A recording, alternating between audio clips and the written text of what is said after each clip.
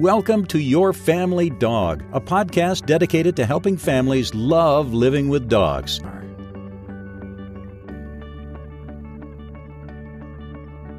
I'm Tina Spring, and I'm here with my co-host Julie Fudge, the Awesome Smith. And we want to welcome you back to Your Family Dog, and I'm already making her laugh, so it's a good day. And so what we wanted to talk about today was a podcast you may or may not have heard yet with Dr. Catherine Fowler. You know, podcast hosts are social.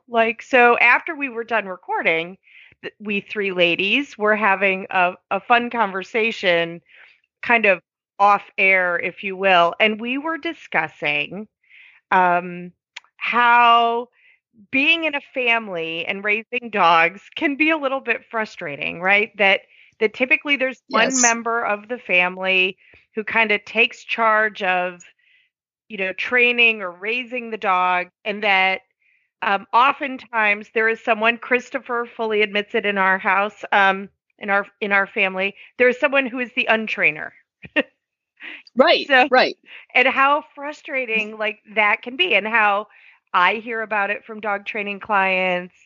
Julie hears about it, and even Dr. Fowler hears about it. And she was using the example of dogs getting table scraps that maybe they ought not have, or pets getting away with behavior that is less than ideal from a health standpoint. So that led into this whole wackadoo conversation where I talked about something that I had learned from Kay Lawrence at Learning About Dogs in England, called sequencing. And I don't know if that's Kay's intellectual property or not. If it is, she's brilliant. Whoever came up with it was brilliant. But it led into this whole conversation about how to use environmental cues to cue the dog so that perhaps we don't have to change what all of the humans are doing. We don't have to get buy-in from every single member of the family, including the toddler, in order to get a dog to maintain a behavior. And so that's called sequencing. It's called sequencing, and it's building in environmental cues. It's something your dog does naturally, right? So Right. Absolutely. I mean, when my alarm goes off in the morning, that's Zuzu's cue to start nuzzling me. Mom, mom, mom, mom, mom, mom. And then, we get up and I take my thyroid pill and we go downstairs and she goes out, and then we come in and I go in the butler's pantry and she sits and we have breakfast. And so, it's a whole series of cues because there's a routine that we generally follow in the morning. When I go into the restroom, right, to brush my teeth, she has to sit right next to me and get petted, because we do that right there, so that's where we do this. All these this is where we do this. So therefore you must pet me right now, because one time when I reached down and I was petting her and she leaned up against me. And so now that's what we do. So all these little things that happen between the time my alarm goes off and she actually gets served breakfast are now a whole sequence of little environmental cues that trigger her to do specific behaviors. Right. And one of the amazing things about sequencing is dogs are building them anyway. It's part of what I loved about learning about sequencing from Kay, was that our dogs are attaching meaning to things that happen in the environment all the time. I mean, I don't know about you. I've never had to teach a dog that a doorbell means lose your mind. Right. I've never had to teach them what their bowl means. And I've worked with some dumb dogs. I'm kidding. I've only ever worked with one dog that I actually would have said was dumb. And that dog actually had, when we did radiographs, there wasn't anything in there. He pretty much just had a brain stem. So that dog struggled to learn what a dog food bowl and his name meant, unsurprisingly. But generally speaking, our dogs are learning sequences all the time. And one of the things that happens is they learn unwanted sequences. So they're very good, kind of like kids picking up cursing. They're really good. Or you talking about your mother-in-law. They remember that, right? They parent that beautifully, right? So our dogs too pick up sequences that sometimes our preference would be that they didn't have it. So they learn. For example, go ahead. you pick up your car keys and the dog rushes to the door. Right. And then will not move away from the door, because I know that if you picked up your car keys, you're going to go through this door, and I'll be darned if I'm going to be left behind.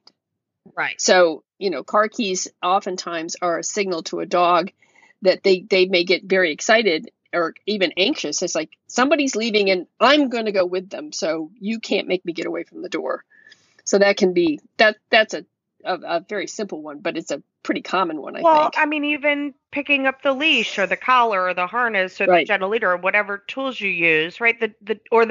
Or picking up the cookie bin, or there's like a bajillion that dogs attach. And so one of the things I find really freeing for families is that one member of the family really can truly just build a sequence, and then they can reinforce that sequence when other family members are doing it too, and have a much better chance that the sequence will hold even when they're not there. So off air, before we started recording this, Julie was explaining about her sequence with her dog with the pantry. And I said, well, if your husband went in the pantry, would she do the same thing? And there was a little bit of a hesitation, because it may be as simple as your husband never feeds her, right? Or you haven't practiced it with your husband doing the chore. Right. So that maybe is a little bit of cumbersome piece, is reinforcing it for the dog when there's a different handler. I know when I do board and train, that's part of the difficulty. Transferring the skill from you do it for me, can you do it for your mom too? Right. Well, for example, I think a good example of something like that is if you don't want your dog in the dishwasher, right? Maybe you don't care if he licks the plates, but maybe your husband does. Or like we were living in Princeton and Zuzu kept wanting to crawl into the dishwasher. So one of the things you can do is you can teach the dog that when the dishwasher opens, that's your cue to go to bed. Right, get out of the kitchen. To, get out of the kitchen. Right. And so you practice that with the dog so that the next time the next person opens the dishwasher, hopefully the cue is going to be for the dog to go in the other room. But one of the things that is really helpful is that you reinforce that by you have a series of people opening the dishwasher. Right. So that becomes the regular. I think my husband would really like it if I did that one.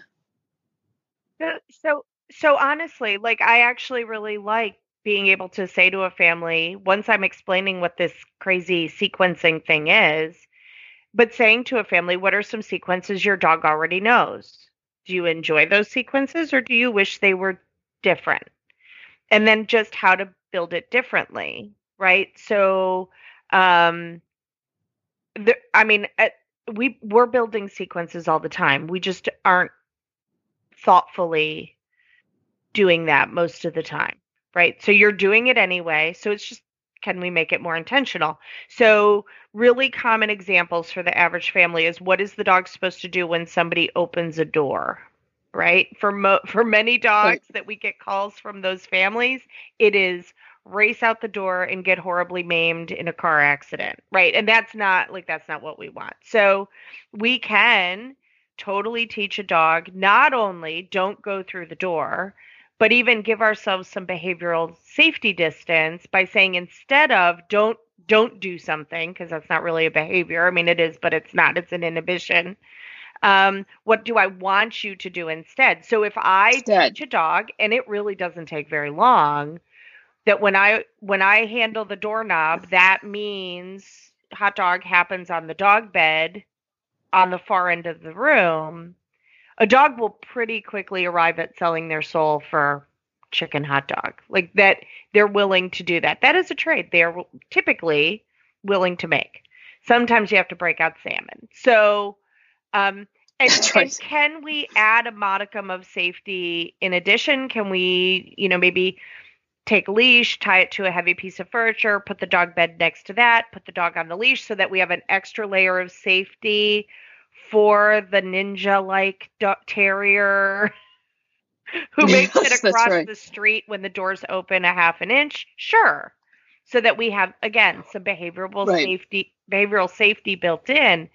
It's not going to be my only method, but it's going to be one of them. Right. And I do like tethering, so that the tether's not real tight. The tether is loose so the dog can move a little bit, but you want the dog to have that extra modicum of safety while you're training it. And then you can start working towards, or another thing I've done is I've actually put a gate over the doorway. I had a family who had a great idea. They had a Yorkie. They used this crazy high tension, like basically saran wrap. They like shrink wrapped the front door, like the bottom 3 feet. So there was basically an invisible barrier. So it was like, it was hysterical, but it worked. Like the Yorkie bounced off of it once and went, well, that's weird. I can't go out the door. Now wow, I like that one they did for a door. The dog is never allowed to go out. And that's another piece that I think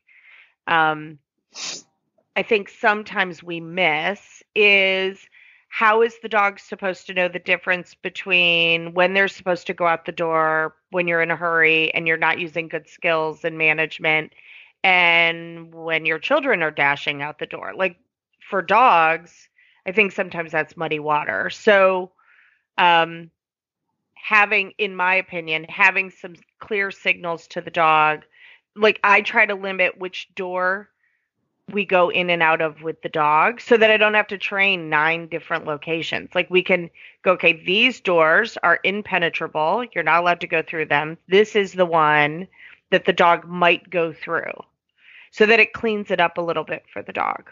I think that's a very good idea. I think it's a very good idea. In most households, maybe I'm wrong, maybe I'm a lunatic, but like we don't go out our front door very often. We go out the door that's closest to where the car is.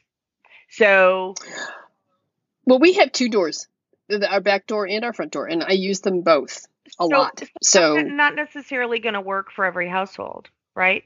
Right. Well, that's why you can also train a cue where if for example, whenever a hand is on the doorknob, right, that the dog learns a sit, and that I don't move from my sit until I get the release cue, which is tough because, if there's a squirrel on your porch, right, that's going to be the release cue. This morning, I have a little 5-month-old Yorkie here who is the rootinest, tootinest little 5-pound puppy you've ever met in your life. He's hysterical. He's like 5 pounds of you're doing it wrong. And so we're working on door dashing, right? Because he gets under your feet and like I'm going to kill myself. I'm going to, break my hip because this goofy puppy is like, I will just launch out the front door. And this morning, while we were working on it, a deer walked across 8 feet from the front door. Like, you can't plan that. I have the world's dumbest deer in my yard. So fortunately, his brain turned to goo and he was unable to ambulate. But that would have been a 911. And what I would say is, like, for me, I want more behavioral distance than a sit right at the door. I just don't want, right. It's like they're in the starting blocks for the average dog. Right. Well, you can also train the sit to be, for example, where my front door is, I have a foyer. I could train the sit in the living room. Right. Yes. Right. Beautiful. Outside the foyer. Right. So you sit here and then you're less likely to see what's right outside the door. Absolutely. And so if you're here, and then I can release you, say, okay, let's go. Right. Whatever the release word is. So there are some basic ones I really like to teach. I like to teach get out of the kitchen, which is loosely when a human crosses the plane into the kitchen, the dog is going to be reinforced somewhere else, right? So whether that's on a settle mat where they can watch you, or a crate, or behind a gate, or whatever, just in the next room, right? Because I don't want to dump spaghetti water on me or a dog, right? I don't want to drop a lasagna because I tripped over a dachshund. These are all things that have happened in my life. I was thinking these are very specific examples. Yeah. These are very specific examples. Yes, lots of. Well, things can happen even when dogs aren't in the kitchen. Like we had a party last week for our Venezuelan who was getting married, and my daughter took some beautiful scones out of the oven, and I said, "Well, why don't you?" And she went to put them on the table. I said, "No, why don't you why don't you put them here on the cooling rack? And she turned and promptly dropped them all on the floor and created so we scooped it up, put it in a pan, and created lemon ginger goo. So things like that. But at that point, Zuzu was outside begging for baked brie. So, which my dogs don't even know baked brie exists. Well, hopefully she doesn't. She didn't get any, I don't think. She's not telling anyway. So otherwise, there would have been hot, gooey scones all over her. Right. And the average dog is not going to go, you know what? I bet I'm going to burn my mouth on that. Right. And like, hell, I'm kind of smart. I burn my mouth on coffee almost every morning. Right. And I know, like, don't like sip off the top. Right. Right. Well, the only thing I would say is that the pan clattering to the floor probably would have scared the bejeebers out of Zuzu. So, the advantage of slightly fearful dogs. So I think often if we can think in terms of and help families think in terms of kind of the stuff that infuriates them, like the stuff where the dog is underfoot a lot, or the stuff that annoys them, because we all have a different annoyance scale. And solving those issues first, right? And thinking in terms broadly of like what annoys our partners, what annoys other members of the household, and try to come up with teaching, like that beautiful answer of teach an alternative behavior that doesn't fit. Right. I will say a lot of families I work with who grab a hold of that idea are trying to do it like at the razor's edge, and distance is your friend. Like if your dog's nose is pointed at the crack where the door opens and they're breathing in the outside air with the deer on the other side, you're too close. Like move them off. You can always practice that skill close to the door when the dog's more mature and the behavior right. And I feel like I say that almost every day to every client. Distance is your friend. It's about everything. Distance is your friend. I was working with a little dog. Oh, sweet. I don't know what it was. Pity lab golden schnoodle mix thing. And it was just adorable. And we get very excited when we see other dogs on lead. And I'm like, okay, well, one of the things is let's figure out what your threshold distance is. At what point is he noticing other dogs, but he's not losing his brain? Because that's the distance we need to be working in backup. Right. So if he's losing his brain at 25 feet, we're working at 35 to 40 feet to begin with. You know, so when you first notice the dog, go, oh, look, Mom, it's a dog. That's where we're working. And we're going to, and so we talked about, one of the things I talked about with my owner yesterday is the idea of escape routes. So that if you are surprised when you're out walking, you turn a corner and there's a dog, you need to be thinking in terms of both physical and mental distance for your dog. And I think the same kind of thing has to do with those cues that we want them to do inside. You need to think in terms of both physical and mental distance for your dog. The physical distance may be okay, but the mental distance isn't if I can smell the deer through the door. Right. So I can see the squirrel. Squirrel. Right. It's why there are donuts in this house, because if I could see them. Oh my. Well, if there were donuts in the house, there wouldn't be donuts in the house, if you know what I mean. Well, there would be, but they would be inside me. That's right. Right. So, yeah. Much in the same way my thyroid tablet is in the house.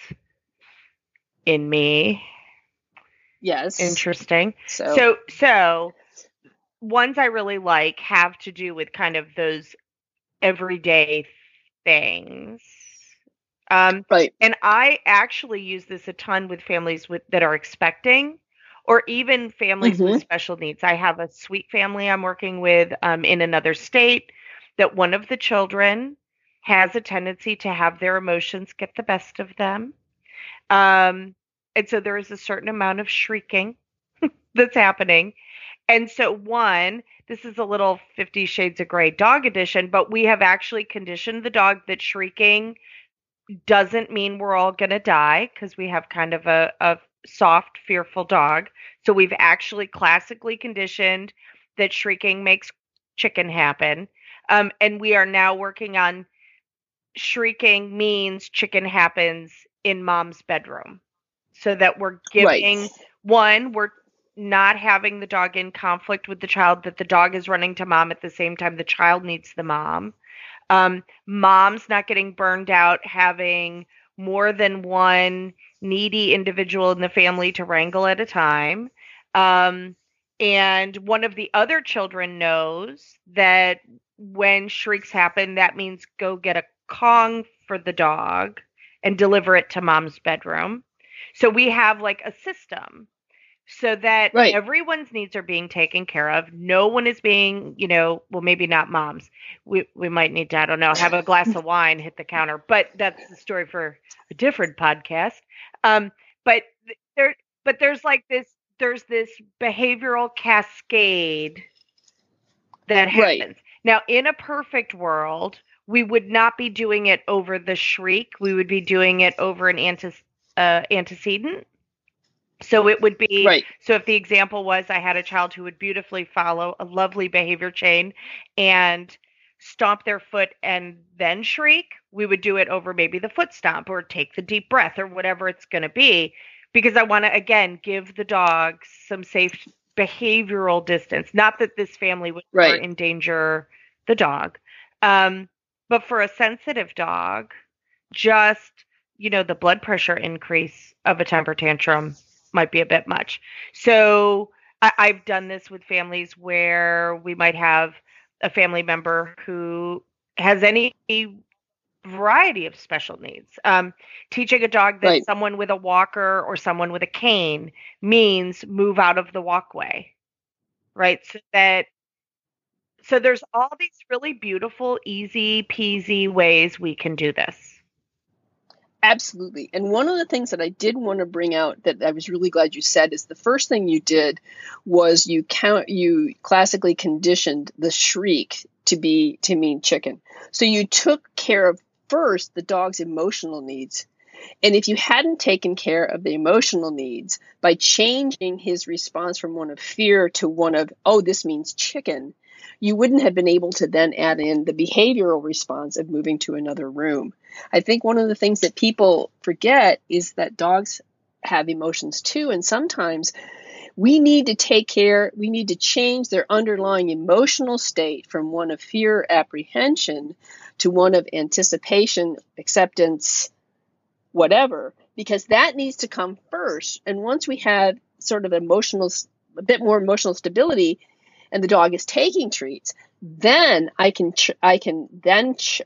start to train an alternative behavior of moving out of the way. Right. So I think sometimes when we're talking about environmental cues, there may not be an emotion involved here. It may just be a matter of simple propriety or functionality of the family. That this would function much better for me if you weren't underfoot while I'm baking scones. Right. It's like the elegance.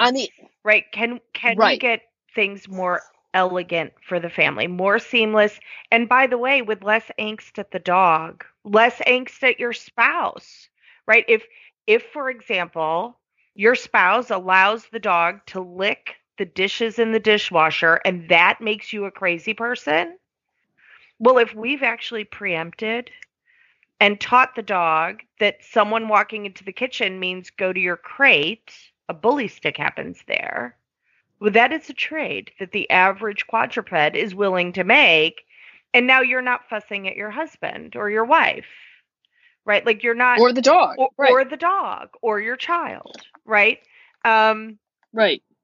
So it helps to promote harmony within the family. Yes, and it's portable. So simple. Yeah, so simple things can add some elegance and harmony and peacefulness to a family that just needs some tweaking. Right. But there's also the case in which the sequencing helps to provide just basic security and sort of temperamentally sound environment for a family. So you have somebody with a special needs, and you have a dog with a special needs, then you need to be looking at sequencing as a way to provide emotional support as well as spatial support for this family. And I think it's kind of important to understand that sometimes it's a little bit more complex than just, I don't want you in the dishwasher. Oh, absolutely. Right. Like, I actually have an apprentice right now who's lovely. She's smart and pretty.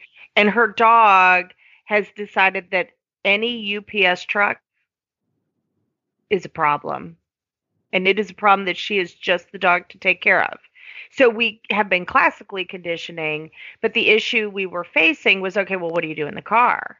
And so actually, I'm going to go back to Kay Lawrence again. I got to see her 150 years ago in Atlanta, and she talked about the Where's the Bunny exercise, which is like you're driving in the car randomly, not associated with any stimuli, say, Where's the bunny? And throw a handful of kibble over your shoulder.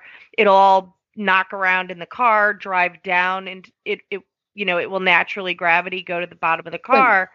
And now you're able to float your dog over a stimuli as that becomes, stronger. Right. So in the beginning, you preempt, and then eventually you have a dog who, when they see the UPS truck, like we're talking a little bit of work, but eventually you get a dog that when they see the jogger, when they see the UPS truck, when they see the other dog, they are like, wag, wag, wag. Surely kibble's going to end up in the floorboard of the car. Messy, yes, but a really effective way to keep you from getting in a car accident. I think a lot of times the families I talk to are just doing the best they can to survive their day.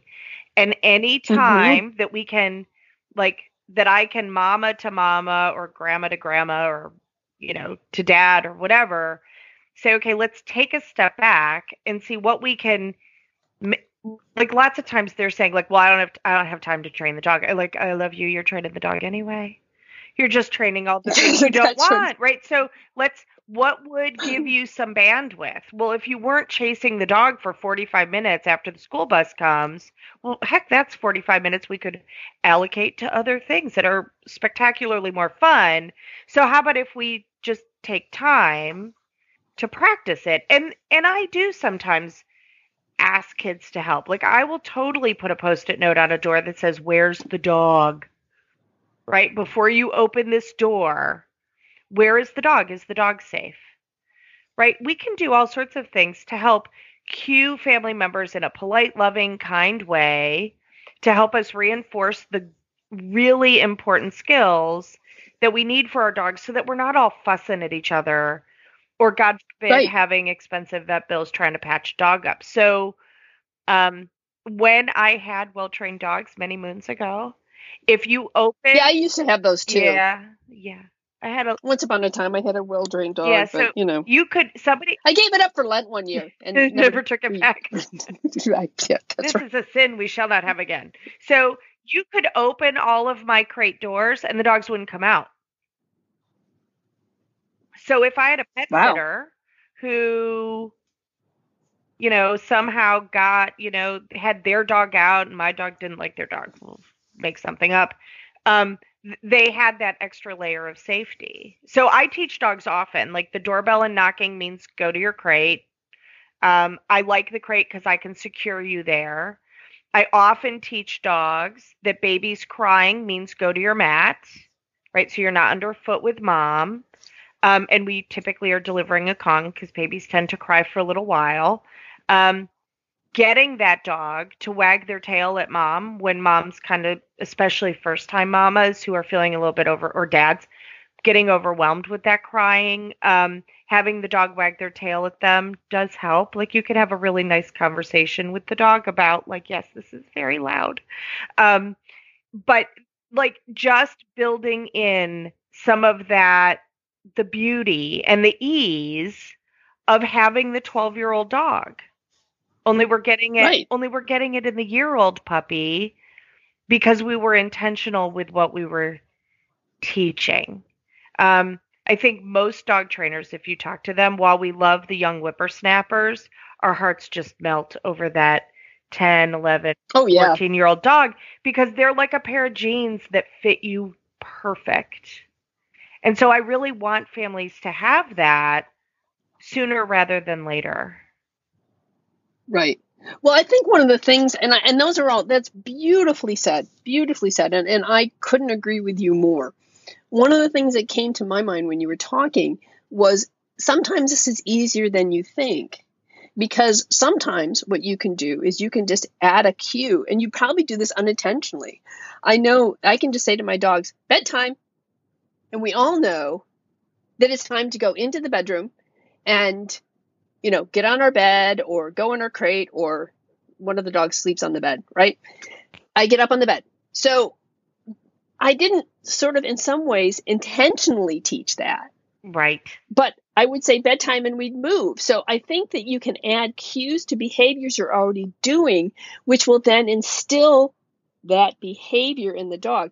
I remember with my last flat coat, he slept on the bed, and he would come up and snuggle with me, and I'd say, he slept on the bed. I know. He did. And then I would tell him, time to go sleepies. And that was his cue to go down to the end of the bed and curl up in a little ball. Go sleepies now. And he'd go sleepies. And it was only because I kept saying every time he'd go down to the end of the bed, I said, go sleepies, that he learned that means I go to the end of the bed and curl up in a ball for the rest of the night. Next time I'm introducing you as something like Julie Peanut Butter Fudge Smith. There's a little bit of nut job in there. I'm teasing. But what I'm saying is that it was it's a sequence that happened, and I didn't even realize I was teaching it, because I just used the same cue every night when he would do that particular behavior. Right. And so I think that sometimes it doesn't have to feel as overwhelming as what we may make it out to be. It can be very simple. Right. So at times. So the real beauty of sequencing is not having to tell the dog, right? The reach for the doorknob implies what it is I want you to do. The opening of the dishwasher means do this. The doorbell means do this. The baby crying means do this. The picking up my car keys means do this. My experience is that most dogs are really joyful about knowing what to do. They're anticipatory learners. Even the dog, so dogs with separation anxiety, right, who maybe have not been taught how to be comfortable alone, surely know what your car keys mean, right? It means the cascade of error and destroying themselves and everything around them. So I like being able to say to families, you can teach your dog that when your child picks up their backpack, that means go to mom, or that means go to your crate, or that means go lay on your settle mat, or that's when the Kong is going to happen in the kitchen, or whatever, right? Like, we can just build in, this is what happens, that just makes it easier for everyone. And then if my mom gets sick and I have to go stay with her at the hospital, and Christopher is getting the kids off to school, when the child puts on the backpack, the dog is going to go to the kitchen looking for the Kong. The Kong might not happen because Chris might not know the rules necessarily. House is a little bit stressful at the moment, but the dog didn't run out the front door. Right. I have one family that the kids, they have 3 dogs, they have 3 kids.